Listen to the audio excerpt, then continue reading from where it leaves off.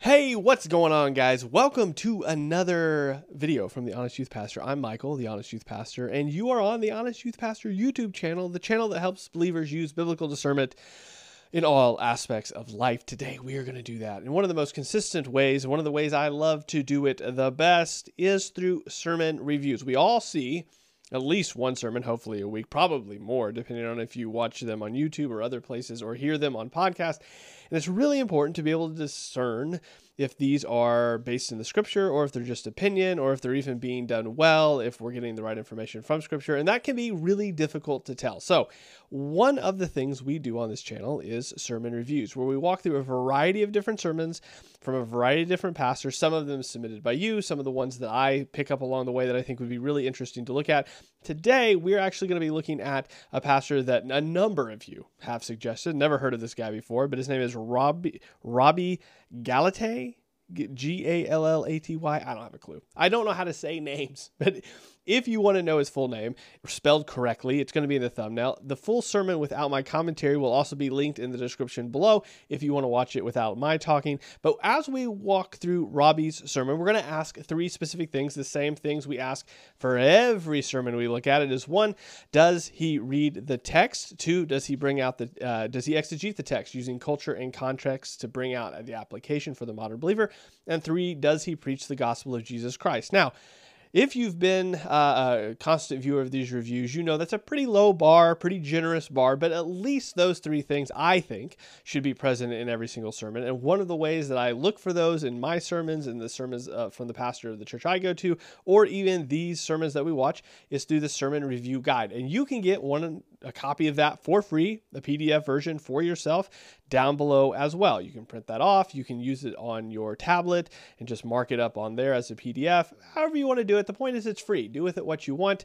Hopefully it helps you. That's why it's available to you. So that being said, I don't want to belabor the point here. Today we're looking at Robby. We're not even going to try to say his last name. And a sermon called Answering the Call. So the sermon itself is 45 minutes long. As you know, if you've been again, constant viewer of these sermon reviews, this is probably going to be a longer review because it's already an hour by itself and we're going to go through the whole thing. So buckle up. I have watched about 90% of this through. I'm a busy guy, so I haven't actually got all the way through this one, but I got almost all the way through it. So I know a majority of what he's going to say here. So let's go ahead and hop into it, start it, get right in, and let's plow through 45 minutes here of, he's in the Gospel of Matthew. He'll tell us that though. So here we go. Good morning. Anybody excited to be here today? Amen. Awesome. We're glad you're here with us at Long Hollow. One quick announcement. Next Saturday, I think we have 200 spots left. Is that right, Todd, Russell? About 200 spots left, and there'll be 1,000 people at the conference. So you need to sign up. I say that to say you need to sign up now because the marriage conference next week, and many of you have already signed up, and I know that's because of your wives, so ladies, thank you for that, right? But it's not going to be that typical marriage conference where the ladies are elevated and the men are beat down to the ground. Not that conference. Can I get an amen? We've been to those before. No, this would be a great time. The pastor, Ron, and his wife, Jody, have written a book, and it's really good on marriage. And so you want to be a part of that. That's next Saturday morning. It'll be a great time in the Lord. I want to put it down on your calendar. I want to talk about today, as we continue through the Gospel of Matthew, what does it mean to answer the call to follow Jesus? What does it mean to answer the call to follow Jesus? Now, if you know anything about fishing in the first century, particularly by the Sea of Galilee, it is very different than fishing on Old Hickory, right? And there's a lot of differences. One is they actually caught fish. Anybody know what I'm talking about? You know what I'm talking about, right? Which is why they call it fishing and not catching. But in the first century, they actually fished at night. And it was one of the reasons was they wanted to catch the fish in the cool of the day as they would go at night. And the nets, they could see the fish. So they actually fished at night so the fish could not see.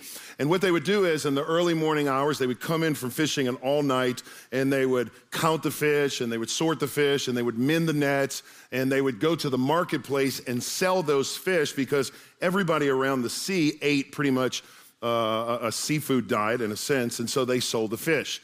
They would rush back off to their house to catch a few minutes or moments of sleep in order to come back the next day and do it all over again. Fishing in the first century, you have to believe this, was very difficult. It was an arduous task to be a part of. Now, if Jesus was an American pastor, I have to believe because of the fishing diet or the fish diet, he would have been a Cajun, right? I mean, he probably would, because that's what he loved. He loved fish. And if you're from South Louisiana, you love fish any kind of way. And I have to believe Jesus loved blackened fish. You with me? Anybody with me? Anybody like blackened fish, right? You have to believe he loved broiled fish. He loved grilled fish. Okay, so just to kind of start this off, he's starting off, and I think in a fairly good way. So there's a lot of different ways you can start off a sermon, right? What he's basically doing is giving us some sort of context of the passage we're going to be going into. Now, I believe, if I remember right, I think it's like Matthew chapter 4 or 5. It's somewhere around there. He'll tell us here in a moment. But the point is, he is giving us some background to the text that we're going to be in, which is going to be helpful for setting up the context of what we're going to be reading. Actually, I think it's going to be, well, no. He'll tell us. I don't know where it's at. It's clearly not 4 or 5. But the point is, he's going to call the disciples.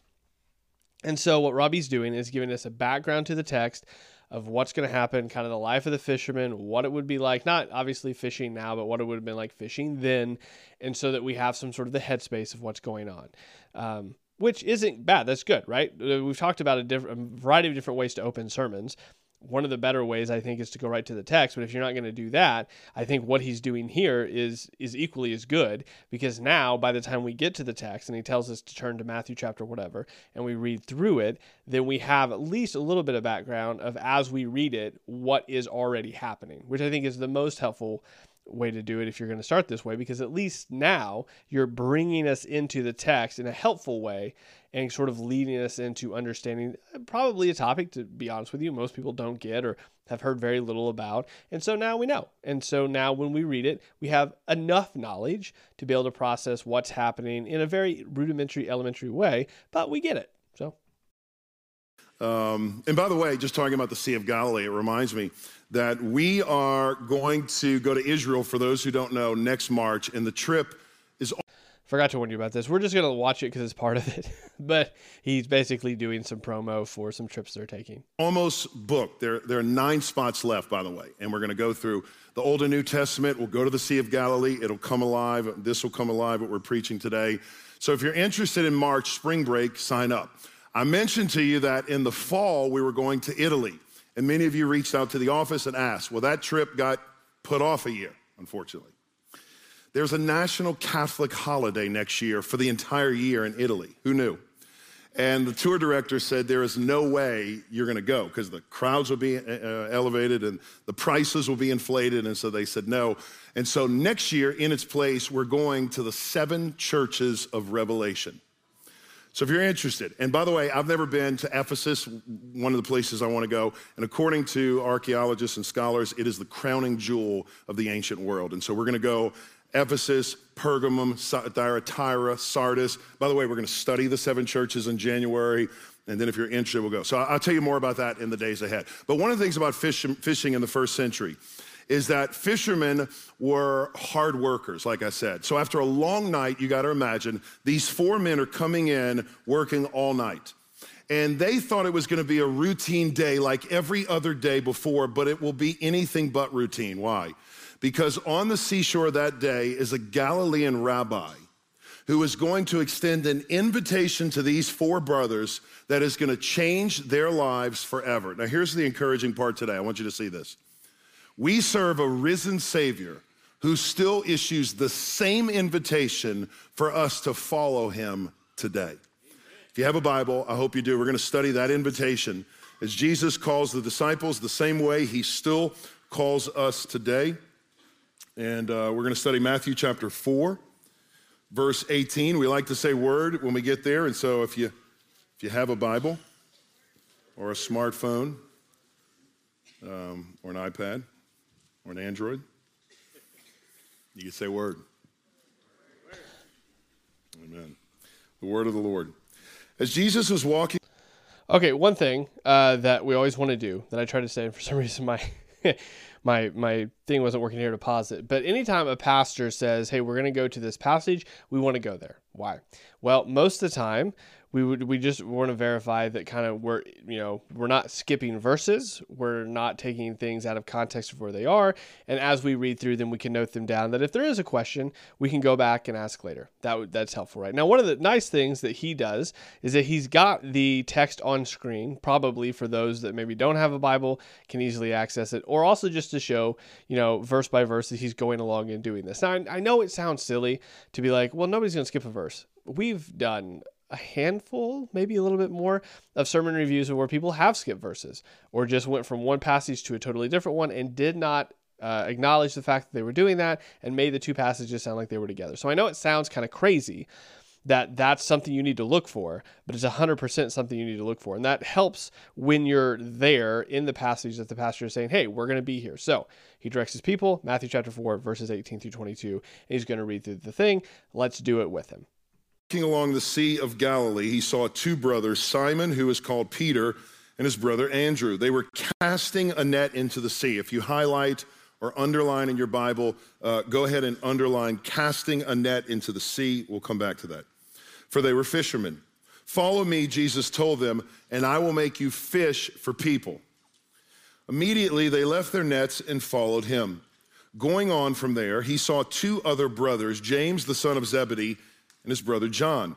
They were in a boat with Zebedee, their father, underline this, preparing their nets. And he immediately called them.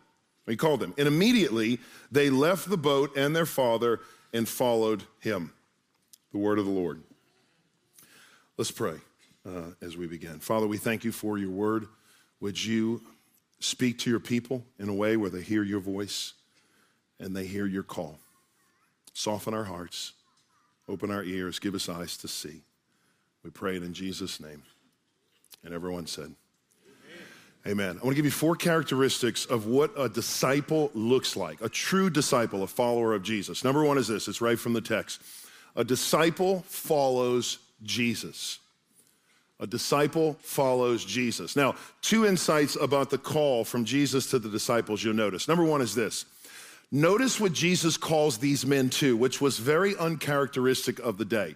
Jesus doesn't call them to follow the Torah. He doesn't call them to follow the scriptures. That's what rabbis did. Jesus is calling the men to what? Come follow who? Me. Now, in the process of following him, you'll learn these things. But Jesus' call is not to study the scriptures alone. The call is more to share one's life and ministry with Jesus. He doesn't say, hey, come follow me, boys, and we'll study systematic theology, right? That'd be fun, but that's not what he says. He doesn't say, follow me and we'll study eschatology, whether it's premillennial or mid-millennial, or premillennial or post-millennial or amillennial, or what I call panmillennial. It's all going to pan out in the end, right? That's a joke, but the reality is he doesn't do that. He doesn't say study theories of creation with me. He doesn't say learn ethical ways of living. No, here's what he says. Come follow who? Me. And here's what I want you to see. The Christian life is simply this. It's an intimate relationship with Jesus as you follow him and invest in others to do the same. Okay, so I don't think that me and Robby would have a totally different perspective on this. In fact, I think I know what he's saying. I just think the wording is a little weird. He's taking this from a very recent development. I'm talking back, 17th, 18th, 19th century, essentially, this idea during the Romantic era in which this very personal relationship-esque type of thinking came into play. Think John Wesley sort of era, right? In which this personal relationship, Charles Finney is another great example, this personal relationship talk started coming in. That wasn't a thing up till sort of around the Romantic era. It just wasn't. That's not how it was. Christianity was talked about. That's not how individual Christianity was spoken of. It was very communal in nature, very together, very the ecclesia, the gathering of believers. I don't think that me and Robby would probably have a huge difference. And I think I know what he's saying here in regards to the Christian life isn't all heady. It's also about doing. And he's going to unpack that here in a minute. But when I first heard this, I thought, man, what is it's a little confusing what he's saying here. It's very modern, really, honestly, in what he's saying. And so he's going to flesh this out in a minute. I just think that this is one of the things, especially as pastors, when we're talking to our congregations, we need to be sort of careful about how we word and explain things. And again, I understand this is nitpicky. In fact, the rest of what Robby says up to the point that I was able to watch it, I think I think this is going to be good. I think this is going to be very helpful teaching through. I think there's a lot of things that he's going to say here through the rest of the sermon review that are really beneficial. This here, though, I think the way he's talking about, hey, the Christian life is this personal relationship of walking with Jesus, and it's not just about studying systematic theology, but about studying one's life. Yes and no, okay? Because he seems to, here and later, really understand about the rabbinic tradition as far as how rabbis taught their disciples. Like, Robby gets that. He seems to, at least. He seems to be very knowledgeable of that. We'll let him unpack that here as we get on with this. But really, this idea is understanding. It's the Great Commission. Go and teach them what I have taught you, right? Now, that involves living life with people, but that also does involve this heady understanding of what do the scriptures mean? What do the scriptures say? How do we interpret and unpack that? And we've gone through a lot of different ages and errors in which, errors, not errors as in error, but eras as in stages, in which that interpretation has sort of shifted and changed a bit, and we don't put that into play or consideration a lot. You guys said you wanted more of this, so this is what I'm giving you as far as this breakdown. And so what we have here is Robby very much using a very recent interpretation of, the Christian life is a personal walk with Jesus. And it's not about the systematic theology and the heady part of it. It's more about living life together. That's a fairly recent development in how to think about it. And so, or parts of that are. And that's all I wanted to stop and say there. He's going to unpack a whole lot more of this between evangelism and discipleship, and I think this is all going to be very interesting as we kind of look at what he says here.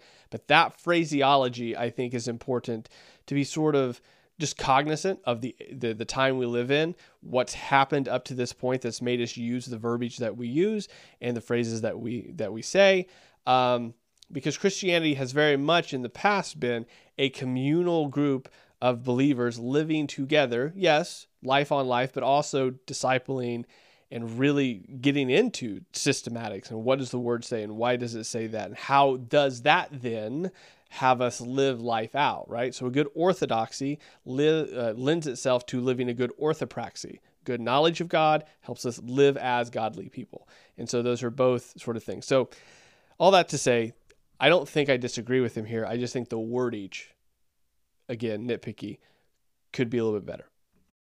That's the Christian life. In fact, I would say this: if you're not following Jesus and investing in others or discipling to do the same, I don't know what you're talking about, because it's not Christianity.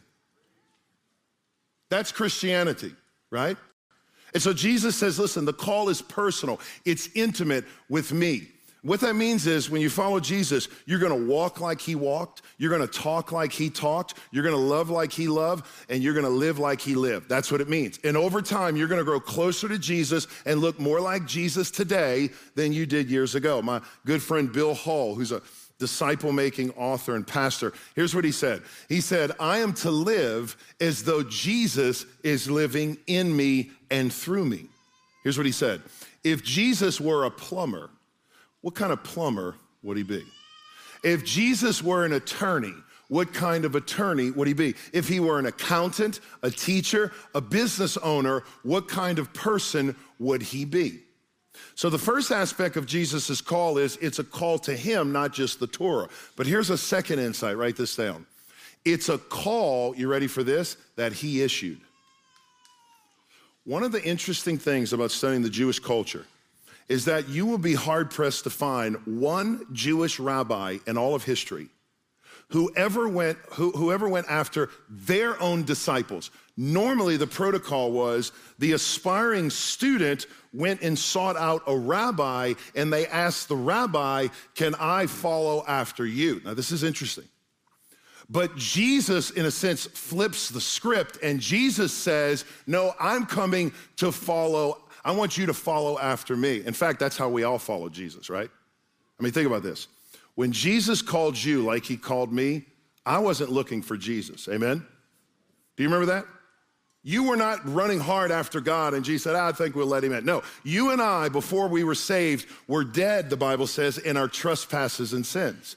We were following the course of this world, the prince of the power of the air, the spirit that is now at work in the sons of disobedience, Paul said.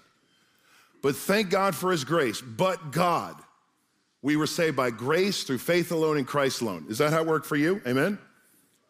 So before you came to Christ, you and I were blinded to the world because we were not able to see the light of the gospel of the glory of God, who's the image of Christ.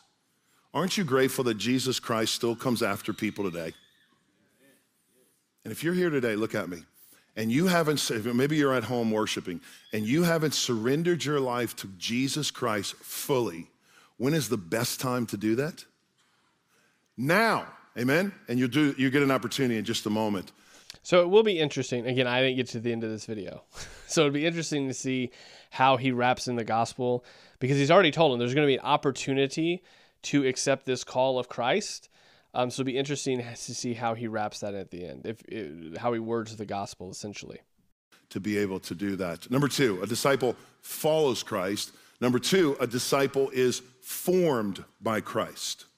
Formed by Christ. The word here that's interesting, I want you to look at it, and it's in the ESV. I don't think the CSB captures it. It's in the ESV. Here's what it says. Follow me, and I will make you, underline this, become fishers of men. That's an interesting phrase there. Become fishers of men. Here's what it is. It is a future tense promise from Jesus of something that will happen when you follow him. Now, the word become is a fascinating Greek word. It's this word that means to form, or to mold, or to make into something. It gives the idea of a birth, almost like a rebirth, bringing something into existence that wasn't there before. Now watch this. Become is not an instantaneous gift that is given at salvation. Becoming, sanctification, is a long process over time. And I'll prove it to you. If the Christian life, don't miss this, if the Christian life was only about information transformation or transfer of information, Jesus would have told the disciples after he called them, all right, boys, line up, single file, Peter, come on first. Jesus would have placed his hands on Peter's head and supernaturally zapped him with all knowledge. Boom! I got it, boss. I know Calvinism and Arminianism. Finally, I figured it out, right? I mean, that's what would have happened, right? Eschatology and soteriology and justification. I got it all, Jesus. I understand it all. But that's not how it works, right? See, discipleship is a long, relational, intimate process of growing over time. I told you this before, but when I was in the 5th, 6th, and 7th grade, really the height of it, I was bullied a lot at a school I went to. In fact, one of the reasons my parents moved schools was because of that. I was real tall, skinny, lanky, uncoordinated, and still some of those things, but back then really bad.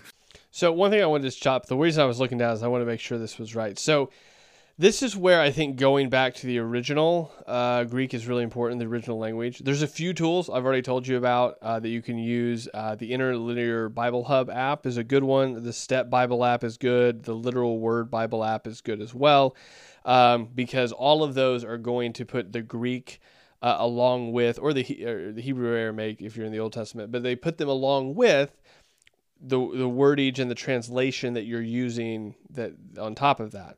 And so really the word here is to make or construct or cause. So it's not that the ESV is taking some interpretational sort of leeway here to put become in there. And now it's only saying that because it says make, so that there is this sort of idea of making or becoming, or to cause is another way. Again, all of this Greek depends on, like, it has a lot of different words for one word, and it all depends on how the language or how the sentence structure is set up.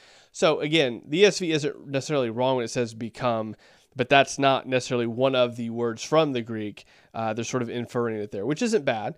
Because what he is, it all comes out to the same, but it's just important to understand that there are tools for you to verify what is being said in the text if the translation is kind of which way, how much, sort of leeway the translators are taking. Now, I'm glad that he touched on that for a specific reason, because a lot of people don't talk about sanctification in the Christian's life, and he uses that word to become or to make or to whatever translation you're using to sort of dig into that a bit, that you are being made into.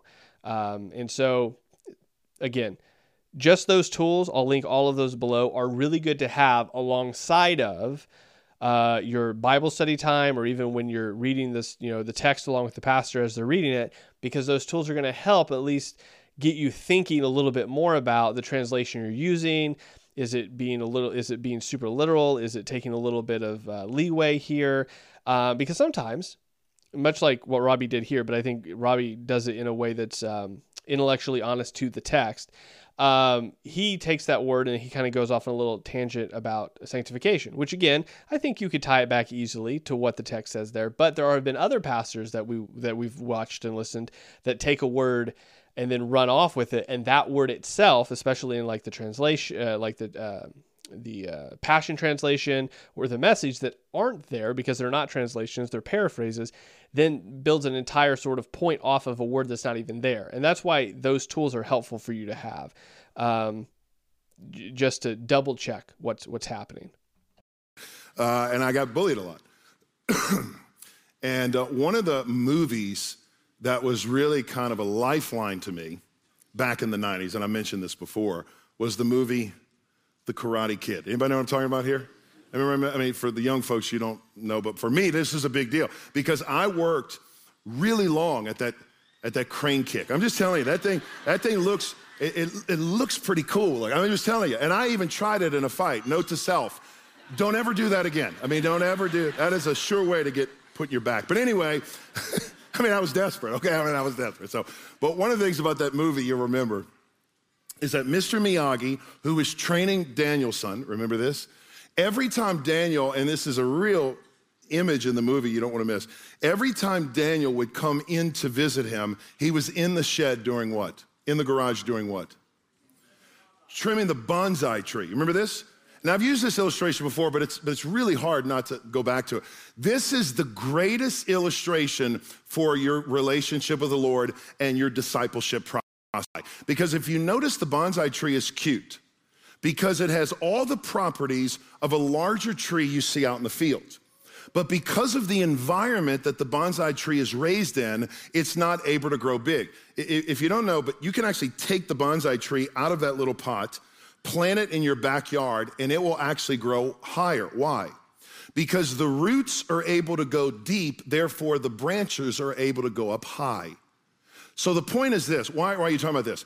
Because the environment of the bonsai tree, the little container, restricts the growth in a small pot, and therefore makes it not conducive for growing and intending to be what God created the tree to be. Friends, come in real close. Many believers, listen to me, some in this room are like bonsai trees. God wants so much more for your life, but the environment that you're planted in, the friends that you're hanging with, the negativity you surround yourself with, the pages you visit, the scrolling you look through, all of that is a negative environment that is not conducive to spiritual exponential growth. Now, I don't know where you are and what environment you're in, but you know that, right? And so I want you to take a look at the landscape of your life, and I want you to ask yourself the question, am I in an environment for growth? Now, you're probably saying, well, I can't grow myself as a Christian. You're right, you can't. You can't produce fruit as a Christian. God does that. You're right, but here's what you can do. Don't miss this. You can align yourself in an environment where you are more likely to receive grace from God. You are more open to receive grace. You're in a place where you can receive the grace of God. And one of the best ways that you can do that, you want to know the best way, is in a small, intimate, discipling relationship. That's why we talk about it at Long Hollow. We call them regular connection points. These are connection points in your life. Okay, so I just want to stop real quick. I mean, I've let him go for quite a while here. One of the things that I think and he'll talk about this here in a minute, right? He's actually going to talk about it's escaping my brain. Expository preaching. He's going to talk about that here in a minute. So it's not that he doesn't, he's not aware of it, what expository preaching is. From what he's going to tell us here in a little bit, he actually majored in it in seminary. So he's aware of what expository preaching is.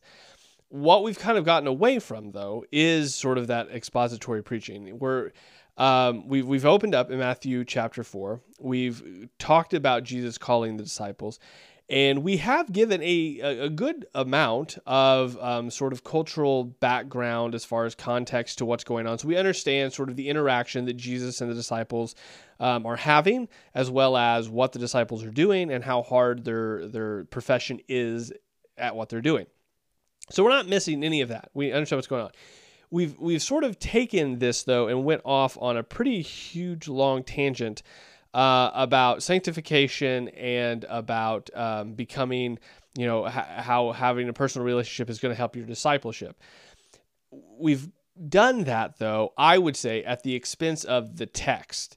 So we're not really rooted in the text so much as we are using the text as a jumping off place into talking about Christian sanctification and as well as talking about Christian discipleship. Now, both, as we've sort of seen, and the reason he even is where he is right now as far as on the topics, is because they can, at the foundation of both, can be pulled from the text that we're in Matthew chapter 4. I mean, we could easily say that Jesus is going to make them into fishers of men, and in that process, those disciples are going to be sanctified.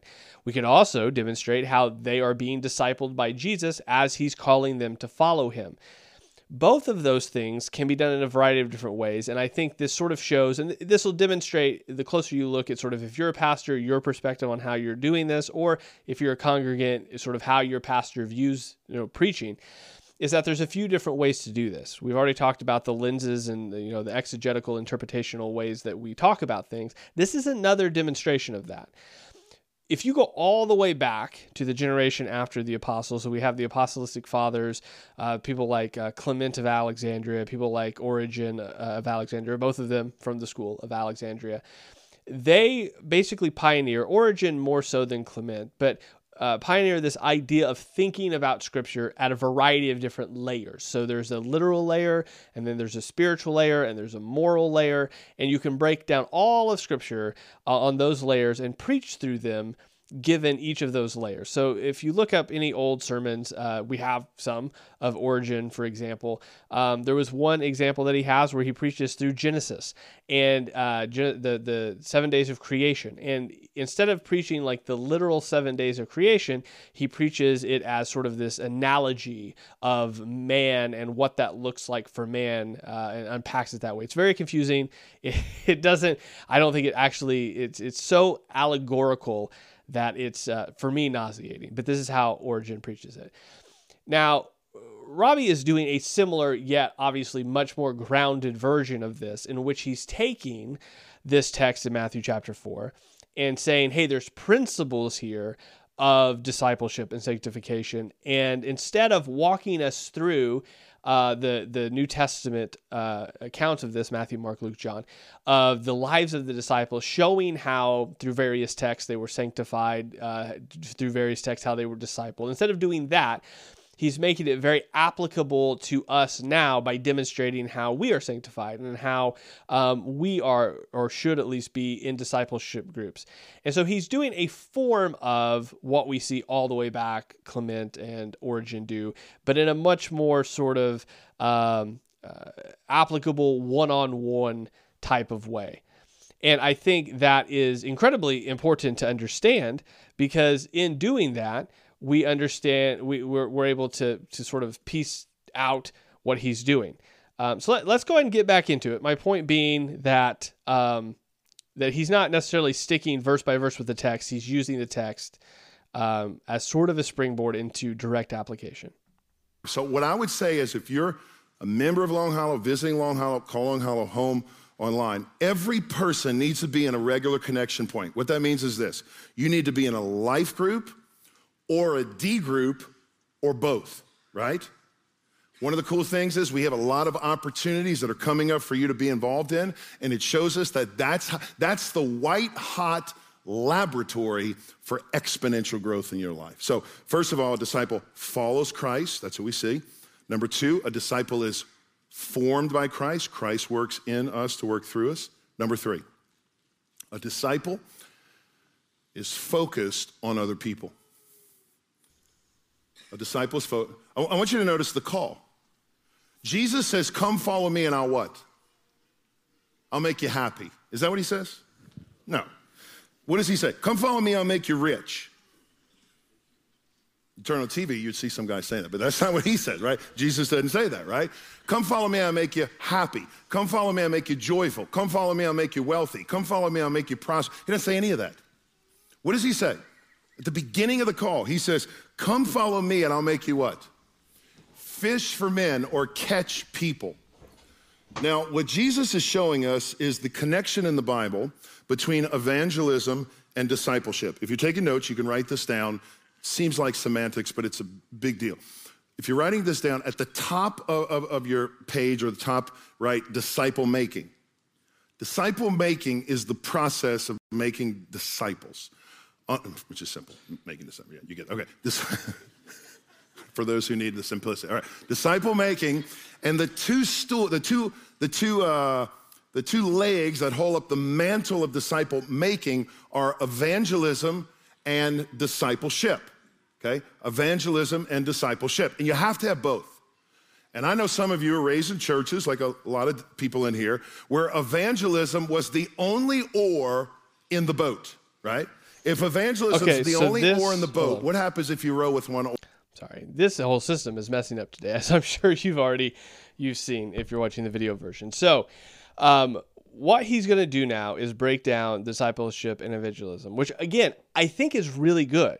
I think what he's doing here is helpful in regards to demonstrating to his congregation and to us via the sermon here the importance of doing both of these things. My question is not that is this content helpful or is what he's saying helpful in edifying the body. I think it really is. I do think it's helpful. My question then becomes, is it actually from this text then? Is this what Jesus is actually talking about? Now, Robby's making a case that this is what Jesus is trying to teach them. But one of the questions I think we have to ask, just as pastors, let's just say as pastors preparing sermons, are there texts? So if you're going to do like a topical thing, right? If your idea is I want to talk on discipleship and evangelism, the question then becomes what text actually teaches on that, right?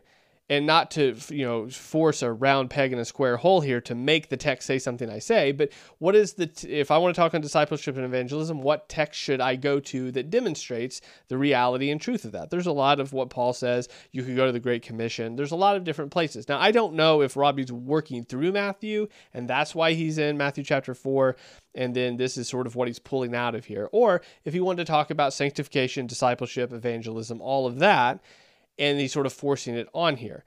I would argue, and this is just me, you take it or leave it, I don't think the content Robby's talking about here is bad. I think it's really needed. Sanctification is not nearly as talked about as it should be, right? Discipleship, not as nearly talked about as it should be. Evangelism, not as nearly talked about as it should be. And very rarely, if you do hear any of the three, they're not combined as they are being combined here. I think all the things he's saying are really, really good.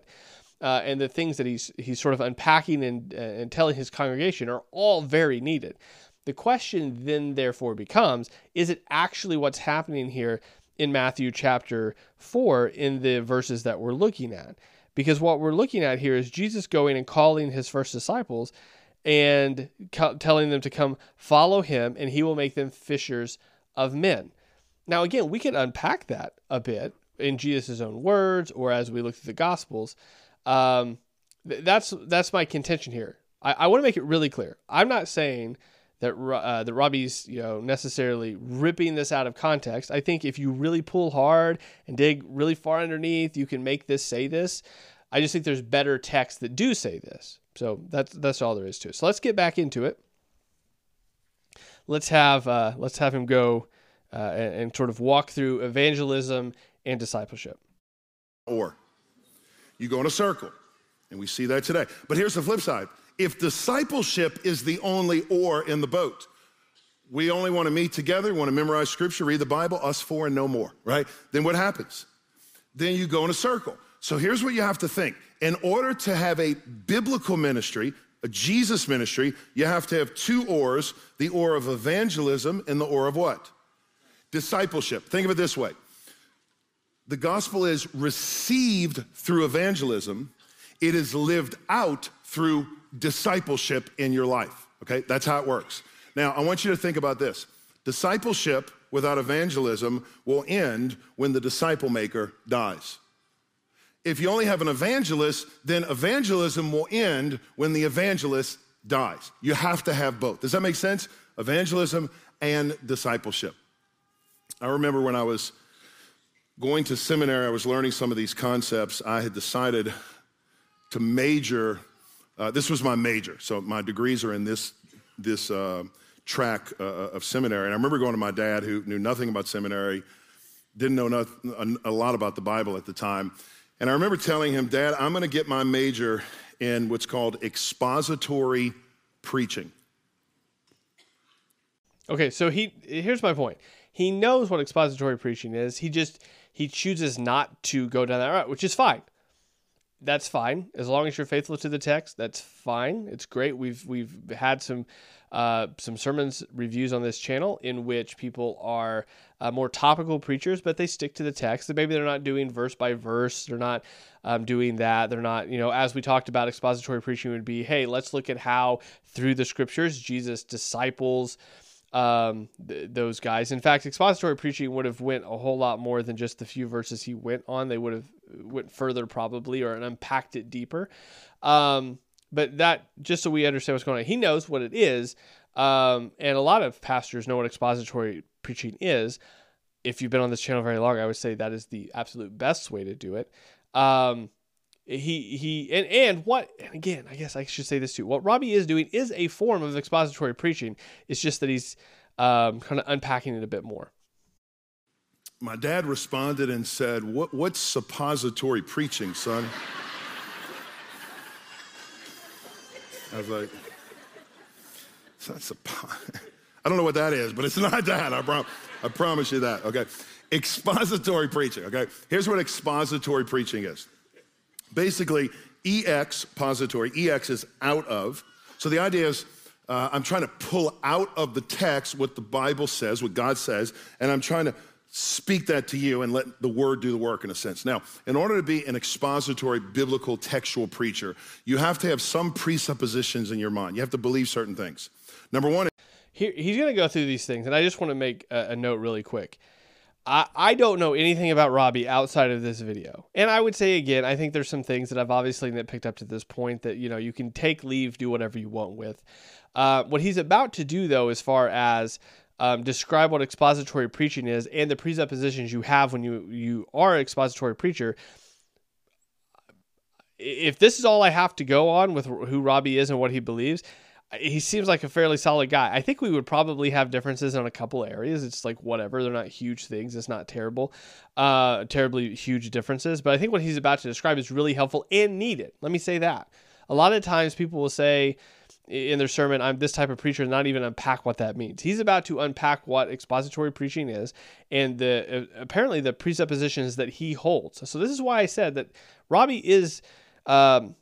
I think he holds himself as an expository preacher, though I would say that, like, obviously there's different sort of paths of expository preaching. Like, you can still be an expository pastor and be on sort of this range or this gradient of how you do it. And so, though he's an expository preacher, he's not an expository preacher as like somebody like an R.C. Sproul would be, right? He's a little bit different than that. But that being said, the definition he's about to give, I think, is really important to understand so that you can sort of gauge, is your pastor an expository preacher? If you are a pastor, are you an expository preacher? Is that a goal you're heading toward? All that to say, I'm going to let him unpack this because I think it's good. You have to believe that this book right here is the inerrant word of God. Amen? You have to believe that this book here is infallible, sufficient, and it's the breath of God. Meaning, this is all you need. You don't need other books like the Book of Mormon or the Watchtower for the Jehovah's Witness or the Quran for Islam. This is all we need, sufficient. We believe it's not infallible. It's not going to lead you to the wrong way by reading this book. And we believe it's inerrant, doesn't contain errors. Apparent contradictions from the surface, but when you study and drill down, you realize it all works together for one theme, okay? I also believe, so do you believe that? This is the Word of God, amen? Every word here is inspired, not words on a page like a book. This is actually the breath of God. I also believe, get this, that the encounters are inspired, okay? So not only do I believe the words are inspired, I believe the encounters are inspired. What do you mean, Robby? I believe that when Jesus came to Samaria on that day, at that time, the fact that a woman was at the well is not by chance. Do you believe that? Not by chance. When Jesus goes to the sea and sees these 4 fishermen fishing on that day, it's not by chance. Now watch this. I want you to feel the way of this. Isn't it interesting that the very 2 things these 2 sets of fishermen are doing at the moment when Jesus comes along, I believe is telling us what they will do in ministry for the rest of their lives, okay? Now here's what we're gonna do. We're gonna 21st century it, based back then. So what we're gonna do is, I'm gonna take you back and we're gonna take our cameras and we're gonna make an Instagram post of what we see. Because you gotta remember, the Jewish people did not think in treatises and words and doctrinal statements, they thought in pictures and images. And if we read the Bible with a Western perspective, we miss this, okay? So here's what I wanna do. I wanna show you what these 2 guys are doing at the moment Jesus calls them. So let's go to the text. Notice the first thing the sets of brothers are doing, okay? It says, as Jesus was walking along the Sea of God, we got our phones out, we're gonna put an Instagram story up. He saw 2 sets of brothers, Simon and Andrew, and what were they doing? You ready for this? We're casting a net. So we're gonna take a picture, and what are they doing? They are casting a net. Now, here's an interesting question. What does the word casting mean? Throwing the net, right? And remember, I told you earlier, they didn't fish during the day because the fish could see the net. They fished at night. And this net had a bunch of stones around the edges, and the fishermen would throw the net out into the water, kind of a fan-shaped. It would sink to the bottom. They would dive into the water, grab the net, and pull it up. Now, you'll notice right away it's called casting and not what? Catching. You notice they call it fishing, not catching, right? Because success for a fisherman is not just in the catch. Success for the fisherman is that he keeps casting. You see the point here?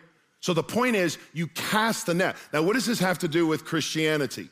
Casting the net for fish is synonymous with evangelizing the lost. Why? Because when you throw the net out of your... So I just want to make the point. So going back to what I was talking about before, in regards to sort of Clement or Origen, using the text and then saying there's an allegory here in this text as well. And this is what he's doing. He's saying the casting is like evangelism, and then he's going to then paint a picture here in a minute in regards to discipleship being mending the nets. Now, this isn't what we see from the text, and this isn't the immediate thing we're going to get from the text. The closest we're going to get from a literal reading is Jesus saying, I'm going to therefore make you fishers of men. You were fishers of fish. Now I'm going to make you fishers of men. I'm changing your profession. You have a general idea of what that meant to be fishers of fish. I'm going to then have you do the same thing, fishers of men. So this is out of all the text that you could say, well, this is what Jesus is saying. He is painting a picture for them about what they are then going to do based on what they have already done. So this is probably the closest in regards to what you could say where he's telling them, oh, well, casting out is going to be like evangelism and mending the net's going to be discipleship. We don't get that straight out. You could technically dig that out like Robby's doing here and sort of laying it on top as sort of an allegory of what, oh, this is what Jesus is, this is what would be in the disciples' heads, which is what he already said he's trying to do. He's trying to say, hey, how would the disciples have heard this? This is how they would have heard it. And so there's a little mix here between assuming what the disciples would have heard, but also applying, again, none of us are lens free in how we're viewing the Gospels here. we've been passed down interpretative methods. And one of the oldest interpretative methods comes from like Clement and Origen, where they're saying, well, there's probably allegory on top of this. So when Jesus says, I'm going to make you fishers of men, what he meant was that they would cast their nets and they would mend their nets like this. And so it's not that it's wrong. It's not what I'm trying to tell you. There is a way to go way too far with that, but we are applying that sort of interpretative method here as well. And I just want to draw that out to demonstrate that and show that to you. Your testimony. You throw the net out of your life and you share the gospel, you won't always catch people in a sense where people accept Christ, but that doesn't prohibit you from still casting, right? So casting is evangelism, sharing. Put a pin in that. Watch this. What is the second group of guys doing? We're going to go back with our Instagram picture. You're going to take a picture, okay? Or Facebook for the older crowd.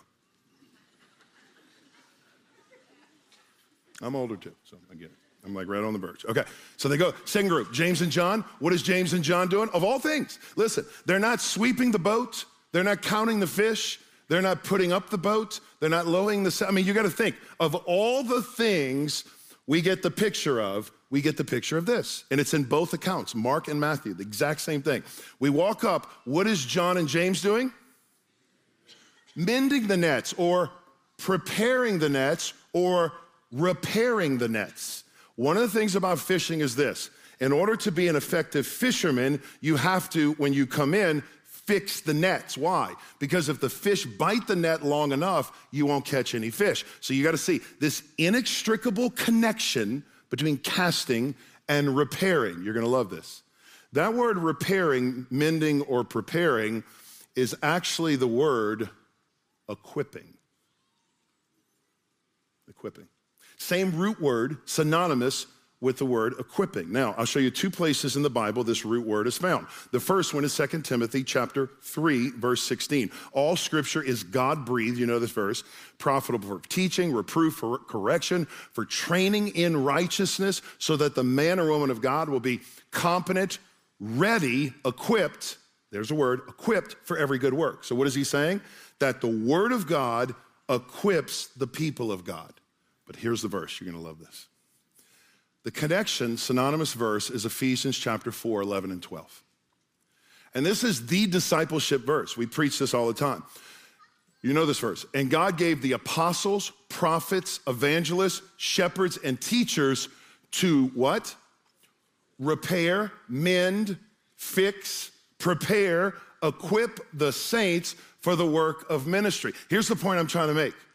Isn't it interesting that the very two things sovereignly these two sets of brothers are doing, the moment Jesus calls them, they think they are naturally casting the net and preparing the net for fish. And Jesus says, no, it's bigger than that. One day you're going to be evangelizing the lost and discipling the saints for ministry. The very two things they're doing is a picture of what they're going to do for the rest of their life. Here's what Jesus is saying to you. If someone told you that the Christian life was to come to church, sit, and soak up a message, they sold you a bill of goods that wasn't true. This is not the Christian life. This is a part of it, but it's so much more than that. The Christian life is this wonderful adventure where you get to partner in a co-mission, not a mission, but a co-mission with the God of the universe, and you get to walk with him intimately and personally to change the world for Christ.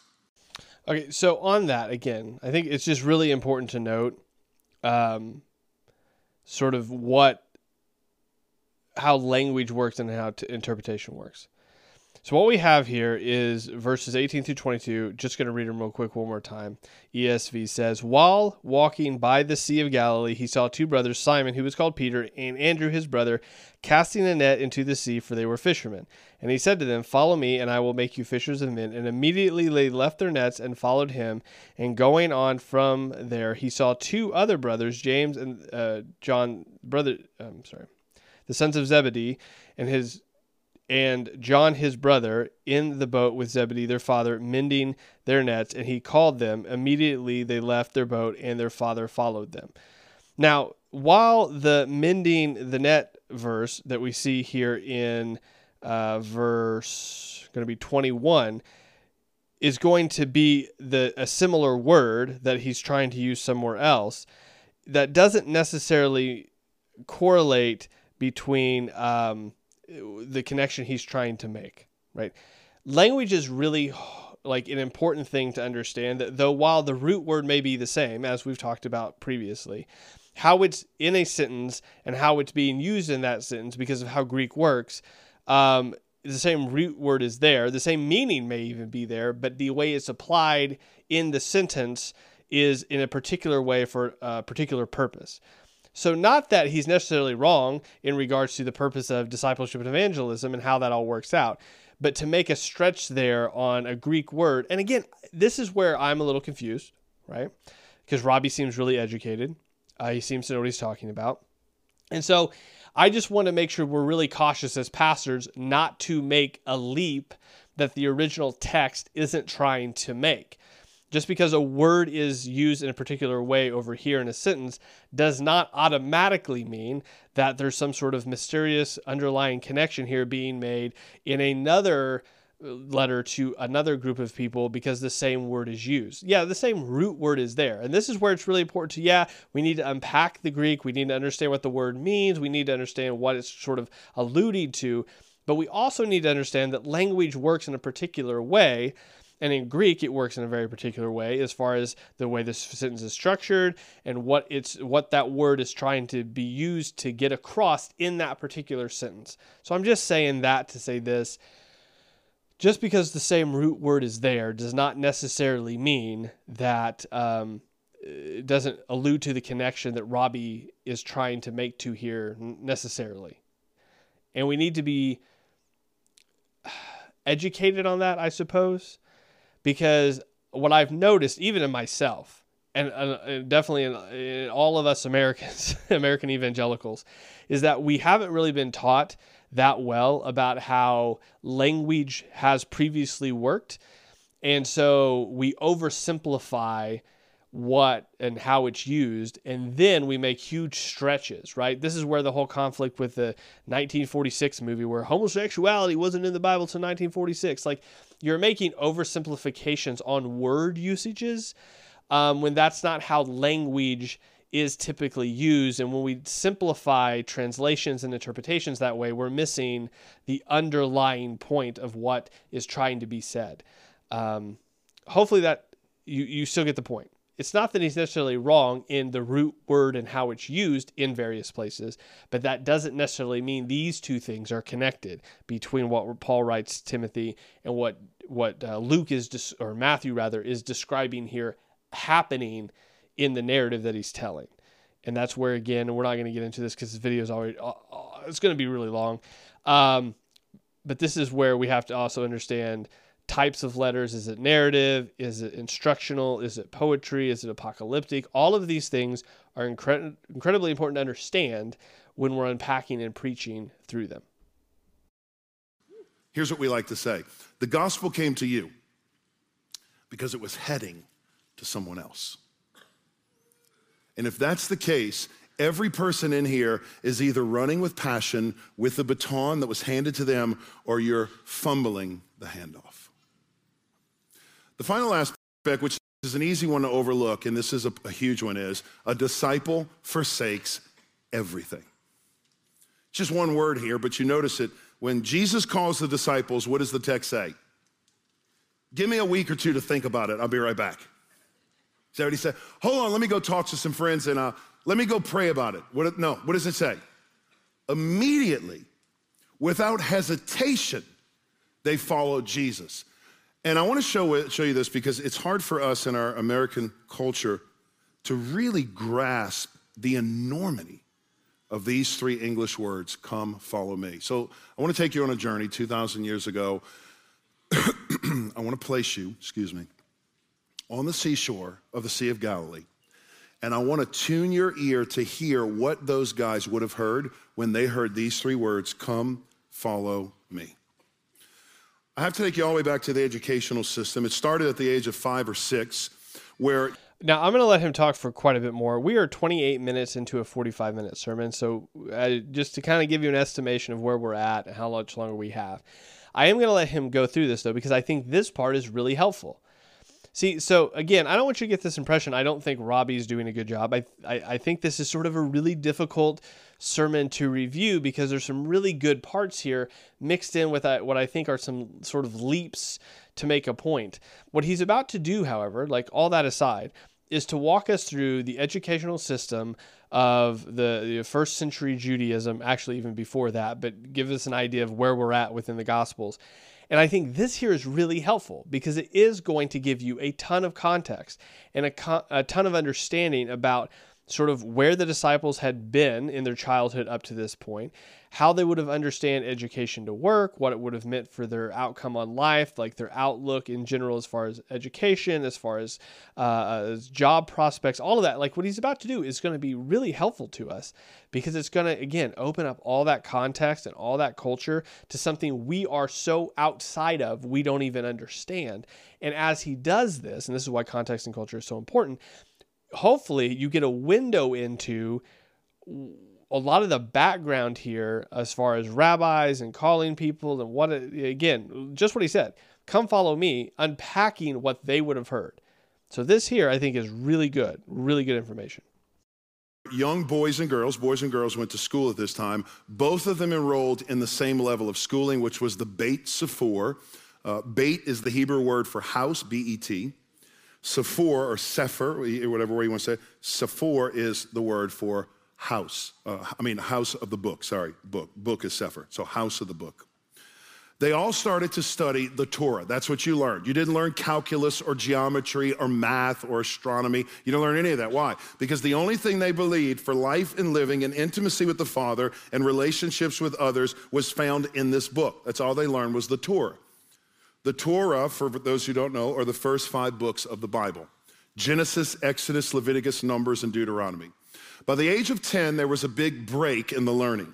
Most of the students who could not make the cut and all of the women went to work into the family business. If the dad made sandals, what did they learn how to make? They made sandals.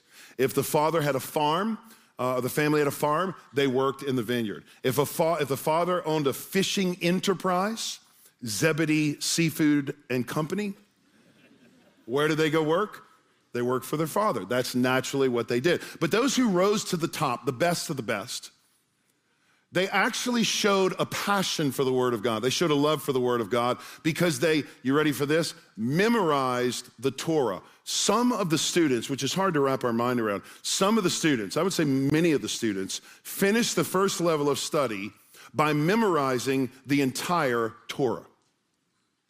Genesis, Exodus, Leviticus, Numbers, and Deuteronomy. You're saying there's no way. Listen, young people, imagine if you would have devoted 5 years of your life not to Fortnite and texting and television, and you devoted it day in and day out to learning God's word for eternity. And I'm putting myself in that category.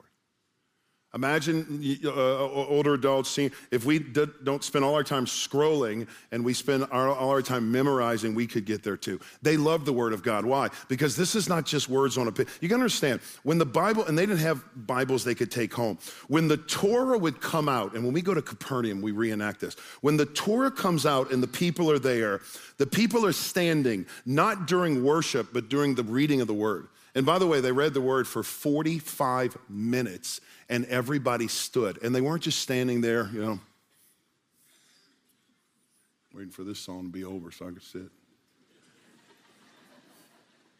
That's how some of you guys look, by the way. I watch you. Think you're looking cool.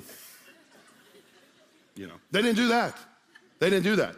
That when the Word of God, you got to put yourself there. When the words came out and they opened the scroll, the people started clapping. The people started dancing. There was not uncommon for women to be weeping. Why? This is not words on the page. This is the Word of God. God has it. Now, as far as the schooling part, I can confirm all of that. I don't know where he's getting the dancing and the clapping and Now, there are times of that, but as far as in synagogue, we have some accounts of the Old Testament, right? It is skipping my brain when they had lost the law of God and they come back and they bring it before everyone and there's this mass repentance because, hey, we found the law of God and we're not doing the things we're supposed to do. That's a situation where that happened. I don't know of any other. I could be wrong, right? I could be wrong. I can verify what he's saying about the schooling part. I can't, off the top of my head, verify the whole clapping and crying and weeping part as a regular occurrence. If you know of one, let me know in the description. Let us alone. He's spoken to us, and God wrote a book. We should read it. And so they praised God, and they wanted to learn the Word of God, so they committed it to memory. At the age of 10, they would go into the second level of study called the Beit Talmud. The Beit Talmud, which was the house of learning. And during this stage of study, they would learn the rest of the books of the Old Testament, 39 total. They would learn interpretation about the Old Testament. They would learn Hebrew words. And at the end of this level of study, by the age of 15, this is where a really big shift happened. 98% went to learn the family business. But the top of the top, the best of the best of the class, they would go into which would be similar to a PhD program today in theology.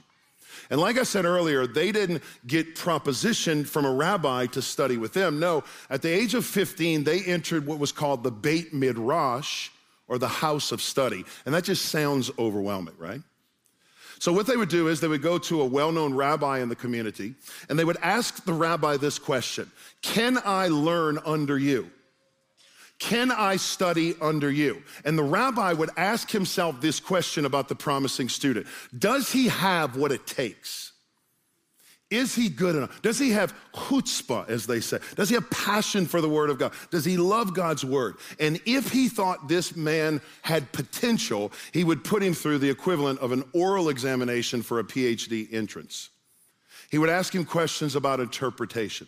He would ask him questions about the Torah. He would ask him questions about the prophets. He would ask him questions about the law. And if he thought he was good, if he thought he was the best of the best, he would tell him the three greatest words any Jewish ear could have ever heard.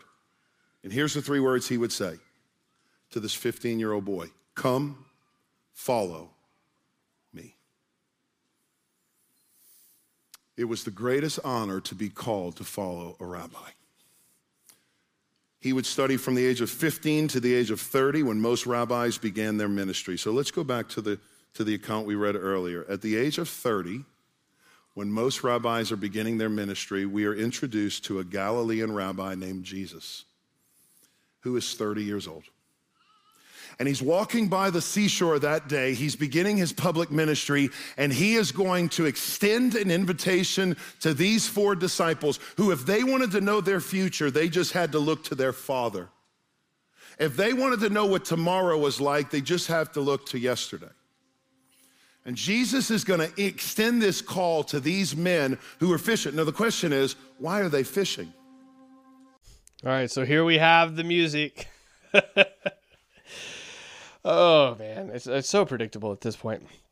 So it's always 10 minutes before we end, almost always the music. So before we start, because my guess is he's going to try to transition into Jesus' invitation to you. So hopefully this is where we get some sort of the gospel presentation, because I stopped right after he said about Jesus entering ministry at 30. So I don't know what happens after this. Actually, I stopped. I didn't hear the music when I stopped it. So I stopped a little bit before that. Point being, my guess is, or my assumption or my hope is that he's going to unpack the gospel here at the end, explaining that Jesus has the same call. Hey, come follow me, give your life to me, be my disciple. Hopefully that's how, and then he unpacks some sort of the gospel presentations as far as we're in sinner in need of salvation.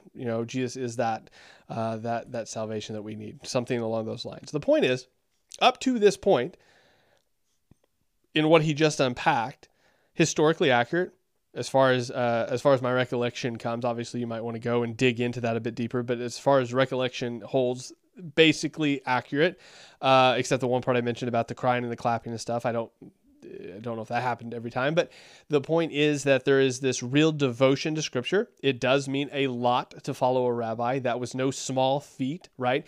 That took a lot of memorization, dedication, and knowledge and know-how and desire, right? It's not just like now where you can be like, hey, I want to be a pastor, online degree, got it. Like it was very much a dedicated, purposeful, diligent task you had to really assert yourself to. And so all of that's great. And he says, so Jesus says, come follow me to these fishermen. And they do, but for them, it's a whole lot deeper and it means a whole lot more.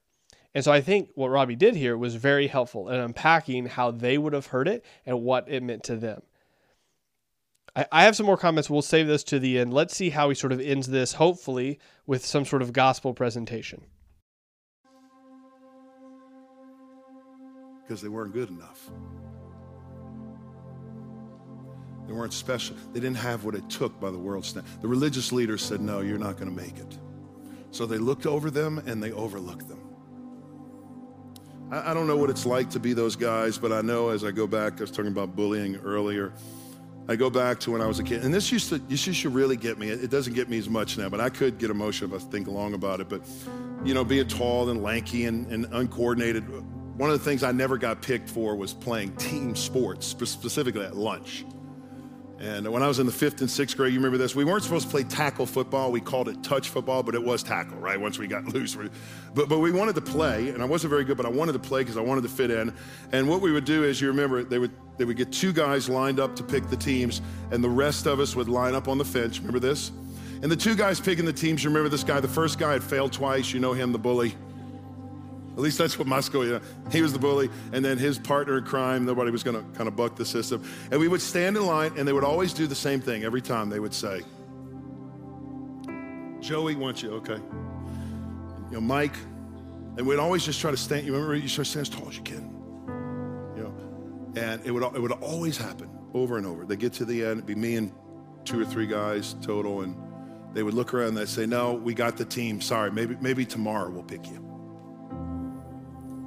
We would walk off defeated. And again, it was a long time ago, but I just put and some of you are there, you've been there before.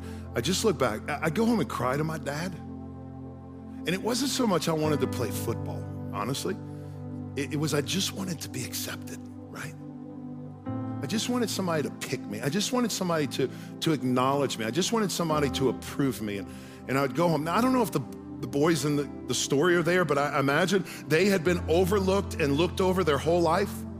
They were in the fishing business because that's what they were going to do the rest of their life. And Jesus Christ that day walks by the Sea of Galilee. So here's my issue here. We're not appealing to and now again, we've still got 10 minutes. So, I mean, well, less than 10 minutes, like 8, but we can still unpack the gospel here. But what it seems like we're doing is appealing to emotionalism in regards to, hey, you know what it feels like to not be picked. You know what it looks like to be overlooked. Like, you know what it means to be the last guy in the line and everybody else has gotten the position and you haven't, you go home. Like, you know that feeling. Jesus won't leave you in the line. Jesus picks everyone, right? That's the kind of sort of the emotionalism that we're sort of leaning into. Now, I'm going to hold out hope here that we somehow bring the gospel in. Let's see. And he says these 3 words in that Galilean accent, which changes the course of human history because of their obedience. Here's what he says. Peter, James, John, Andrew, come follow me. You know what they heard that day? Here's what they heard. I believe in you. You're not looked over in my book. You're not second class in my book. In fact, if you follow me, I'm going to change the world through you. And even if I told you, you wouldn't believe it, God. Here's what I love about Jesus. Jesus always calls the less than perfect. Can I get an amen? He always calls the not good enough. He always calls the ordinary people, and he does extraordinary things. Why? Because that's how he gets the credit. And listen, their life-changing experience. So he could, like, oh, we were doing decently well up to this point. I mean, you go to the passage where, you know, he what is it? Ephesians 2, right? Let's go there really quick. We got time. This is already a long video. What's 10 more minutes going to mean to you, right? Ephesians 2. So no, where's the no one can boast verse? I think that's Ephesians 2.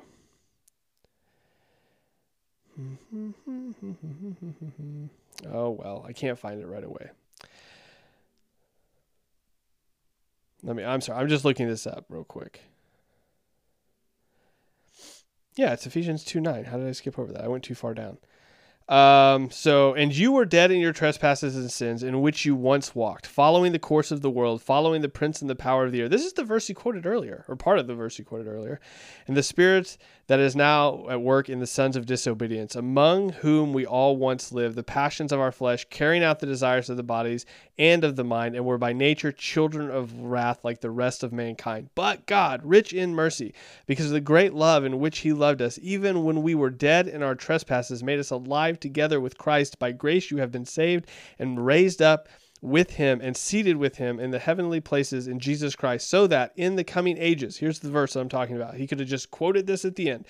So that in the coming ages, he might show immeasurable riches in his grace, in kindness towards us in Jesus Christ. For by grace you have been saved through faith, and this is not of your own doing. So it doesn't matter how, it's not just that Jesus picks the least and the unwanted and the not impressive ones. It's that we're all not impressive.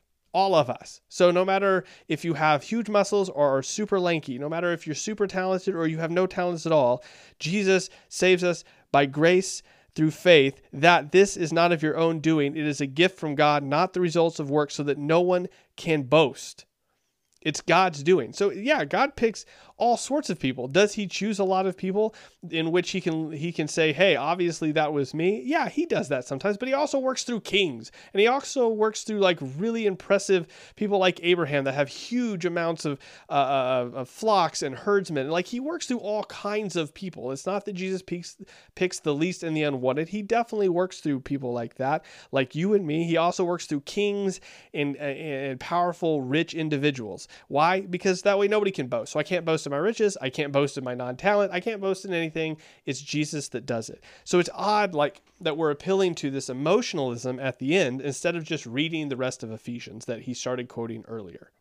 Started with the obedience to respond. That's all it was. These guys just responded. When Jesus called and said, hey, I'm calling you, they're like, I'm in. I don't know what that means. I'm scared. I'm overwhelmed. I can't speak. Moses, I'm not a good leader. David, but I'm in. And I wonder today as we close, what is God calling you to do?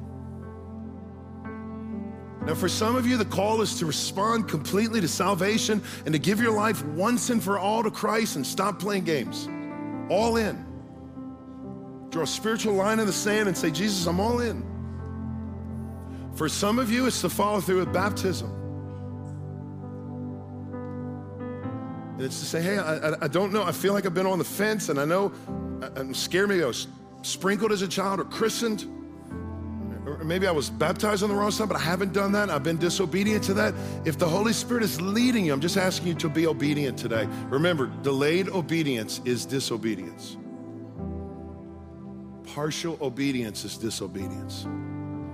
When Jesus spoke, the disciples immediately followed him. Maybe it's your marriage is not what you thought it would be, or maybe what it wasn't in the past. And maybe God's calling you to ask forgiveness. Maybe you have an addiction that you're battling right now and you need sobriety and you need freedom from that and you need repentance. And so maybe that's what God is calling you to. Maybe you're engaged in sexual immorality with a boyfriend or a girlfriend or a situation, and God's calling you to confess that. I don't know what God's calling you to do. Maybe he's calling you to ministry. You've resisted that. Maybe to the mission field, you resisted that, and today he's calling you. I just want us to spend a moment. Would you just bow your head for a moment? I want us to hear from God today, not from me. I've said enough. I want you to just get alone with the Lord for a moment in silence and solitude, and just close your eyes. Put your stuff aside.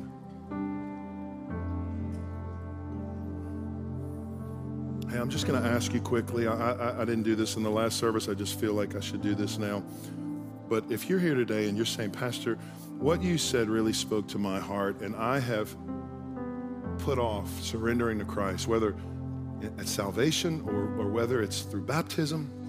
I've been disobedient to that, but I feel like the Holy Spirit tapping me and he's calling me. Would you just stand right where you are? And I just want to pray over you right now. We don't have a ton of time for this, but I feel like there are some in here who would say, that's me. Thank you, sister. I just feel like there's some people, I wasn't going to do this today. I just feel like, but I feel like God's leading us to do that. There are some men and women here today boys and girls who are saying, Pastor, that's me. Thank you, sis. Thank you, brother. Anyone else? Just stand right where you are. Hey, that's me. You're speaking to me. I hear the voice of God calling. I don't want to resist the voice of God. I don't want to harden. Thank you, brother. I'm not hardening my heart to God. I put off baptism long enough. I've stiff-armed God long enough. I've lived in disobedience long enough. I'm not going to go another day where God can't trust me with the little things in order to entrust me with much later. Just a moment longer. Would you just stand right where you are and in your stand? We have 4 minutes left, so there's actually quite a bit more time here. Let's let them keep going. Maybe we'll get to the gospel and presentation as far as Jesus, you're a sinner in need of a savior. Jesus is this savior. He died and rose again for you, all of that. We haven't really talked about that. Now, I know that seems like a small thing for some people because he's asking people to fully surrender to God, to repent of their disobedience, which this is all good. I'm interested to see how he'll wrap that up, though. You're just saying, Pastor, pray for me. Pray for me. And I don't know who you are, but if you sense the tap of God on your shoulder, don't let pride get in the way.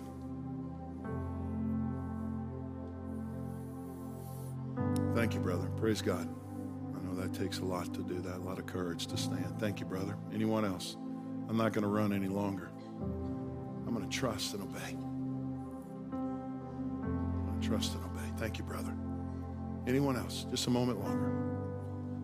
If your hands are sweating and your heart is beating, that's probably the Holy Spirit tapping, saying, hey, I'm speaking. And what a wonderful thing to hear. Aren't you grateful, church, to hear the voice of God? It's a wonderful thing. To not have the lampstand removed and live in darkness. There's some who are living in darkness. But to hear the voice of God. If you're standing, would you look at me for a moment, just those standing? I'm going to ask you to come here. I'm going to pray over you personally. And I'm going to ask the power of God on your life. Brother, would you just come down? You can bring your stuff. And sisters, would you, praise God, others are coming. Brother, would you just come? I'm just going to pray over you guys for a moment. Not going to make it long. And then I'm just going to direct you to our next steps area. And just going to celebrate what God's doing in your life. I just feel like we weren't planning this. I know we're going over time, but I feel like this is important. Obviously, it's a very important thing in your life. I'm not asking you to do anything I didn't do when I was in a position like you guys. But God will honor faithfulness. He will honor trust and obedience. And so if you're coming from the balcony, you come. Praise God. Praise God. You come. If you need to come, praise God. And we want to give you something that will help you as a resource to grow. I wrote a book years ago called Firmly Planted. Basically, it's a book I wrote to myself as a new Christian, just about how to grow as a Christian. So praise God for you coming. We're going to help you with a resource, but it's more than that. We're going to come alongside and trying to walk with you. And so praise God. I know others are still coming. People coming from the balcony, praise God. You come if you're in the balcony and you need to come, or if you didn't come and you just feel led by the Lord, as I pray, you come. Hey, I'm going to pray over us now, and we're going to thank the Lord for what he's doing in your life, and we're just going to trust that this is the beginning of the rest of your life, and this is a spiritual marker for you. Father, we thank you so much. I thank you for those who have responded and those who maybe will respond in the next moment as we sing and praise you. I pray right now, God, that you would set these brothers and sisters free once and for all from anything that would be a hindrance to intimacy with you. God, we pray that today is the spiritual marker they'll look back on. And God, I thank you for their courage to step up and say, I need to surrender to Christ and I need to follow through unashamed. In baptism, God, we know baptism doesn't save, but it's an outward sign of an inward desire of following you. We love you, Jesus. We ask it today in the only name we know how, and that's the strong and powerful name of Jesus Christ. And everyone said. Okay, so he ends it there. I don't know. This is where it's going to be really hard to tell. Maybe he walked those people through the gospel when they came down. Perhaps that's what happened. But let's go back through. Let's go back through, ask the three questions, and then sort of unpack a few of the other things. Firstly, Did he read the scripture? He did. He read Matthew chapter 4, 18 through 22. So he read through that. Did he unpack the culture and context of the situation and give application for the modern believer? He did. Yeah. I think there was a lot of context during certain parts of this sermon, sort of scattered throughout, that were really helpful at unpacking some of that. And some of that was application sort of, again, I think sort of stretched out of it, but it could have fit. So yeah, there's definitely reading the scripture, definitely unpacking the context and culture, and then giving some application for what that would practically mean. I think it was we gave some application before we gave some deeper context and culture, but it was all there. It was just the order of it. Did he preach the gospel? This is the part that I'm a little iffy on. Now, again, I've reviewed my own sermon in which I did not feel like I presented the gospel clearly enough.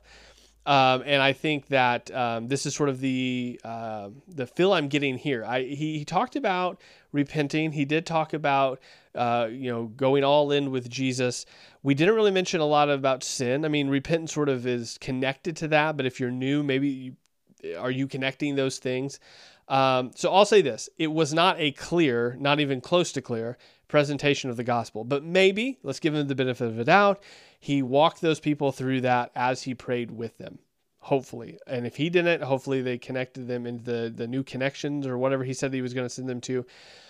The point being, the sermon was already 45 minutes. He could have spent that time in unpacking the gospel a bit better, or cutting out some of the more sort of filler things and then sort of rearrange it. Now, I'm not Robby Gallaty. I'm not Robby, so I don't know. I don't know. I don't know what's in his brain. All that to say this, I think it was a fairly decent sermon. There's obviously issues I have with it. The gospel presentation being the main one. I think there were some other things that, again, he knows what expository preaching is. He majored in it in seminary, so he's obviously very knowledgeable of what that would be. And I would say that that was a very loosely done expository sermon. Like, it could still count, but it was very on the verge of expository in regards to sort of the things he was adding in there. I don't think it was all bad. And I think altogether, he would be worth somebody to check out just based on the things that he said as far as how he sees the scripture.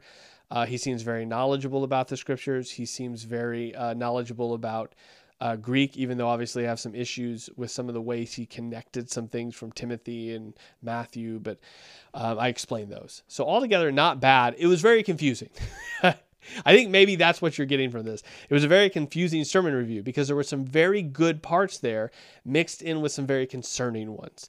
And so I would be cautious. If I listened to another sermon, there would be definitely some things I would be looking for a lot more detail on, as far as the gospel being presented well, as far as not just some things that are being a little bit more zoomed into on a very purposeful way. So hopefully that was helpful to you. Maybe you're leaving as confused as I seem to be about this sermon, and the good parts and the bad parts. But let me know what you think below. I'd love to hear from you. If you thought it was helpful, if you thought it was helpful, leave a like, leave a comment, and if you think somebody could benefit from it, share it with them. Thank you guys. If you're not subscribed yet, go ahead and do that, and I'll talk to you next time.